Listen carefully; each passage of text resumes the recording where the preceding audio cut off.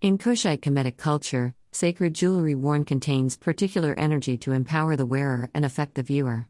A powerful example is an ankh, Eye of Ra, and other holy jewelry/amulets. They are not cheap, but they are amongst the most potent and beautiful Kushite Kemetic amulets. That is where Erica Badu buys her charms, and it works for her. However, this doesn't mean that the person wearing an amulet will not get shot by a bullet, defy gravity, or repel all negativity. However, its power is real, but it works more subtly. Though it does not make you invincible, amulets carry the energy to empower you in situations. First, however, let it be clear that an amulet's power is in two things: the symbolism and then the connection to the maker, as in if another person makes it of your race.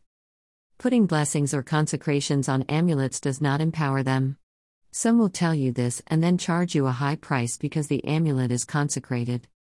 While that sort of superstition may be prevalent in other religions, including African ones, it was not in Kushite Kemetic culture.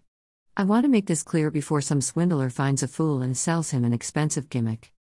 It is the symbolism and sacred geometry in the design, such as the ankh or Eye of Ra, that creates a pattern in the universe that opens up more energy.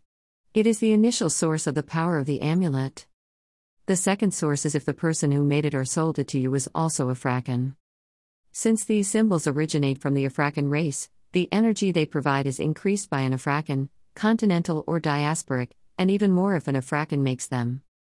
An amulet designed, manufactured, and sold by a person of the African race has incredible power. However, this power is not just given out to anybody by Amun-Ra. Therefore, if you are not a devotee of Amun-Ra, he will not give your amulet any capacity, and it will be useless. However, those who wear such amulets and are devoted to Amun-Ra will already know what I speak of is true. Ever since you have worn the charm, especially if made visible, you have experienced tremendous success in your goals.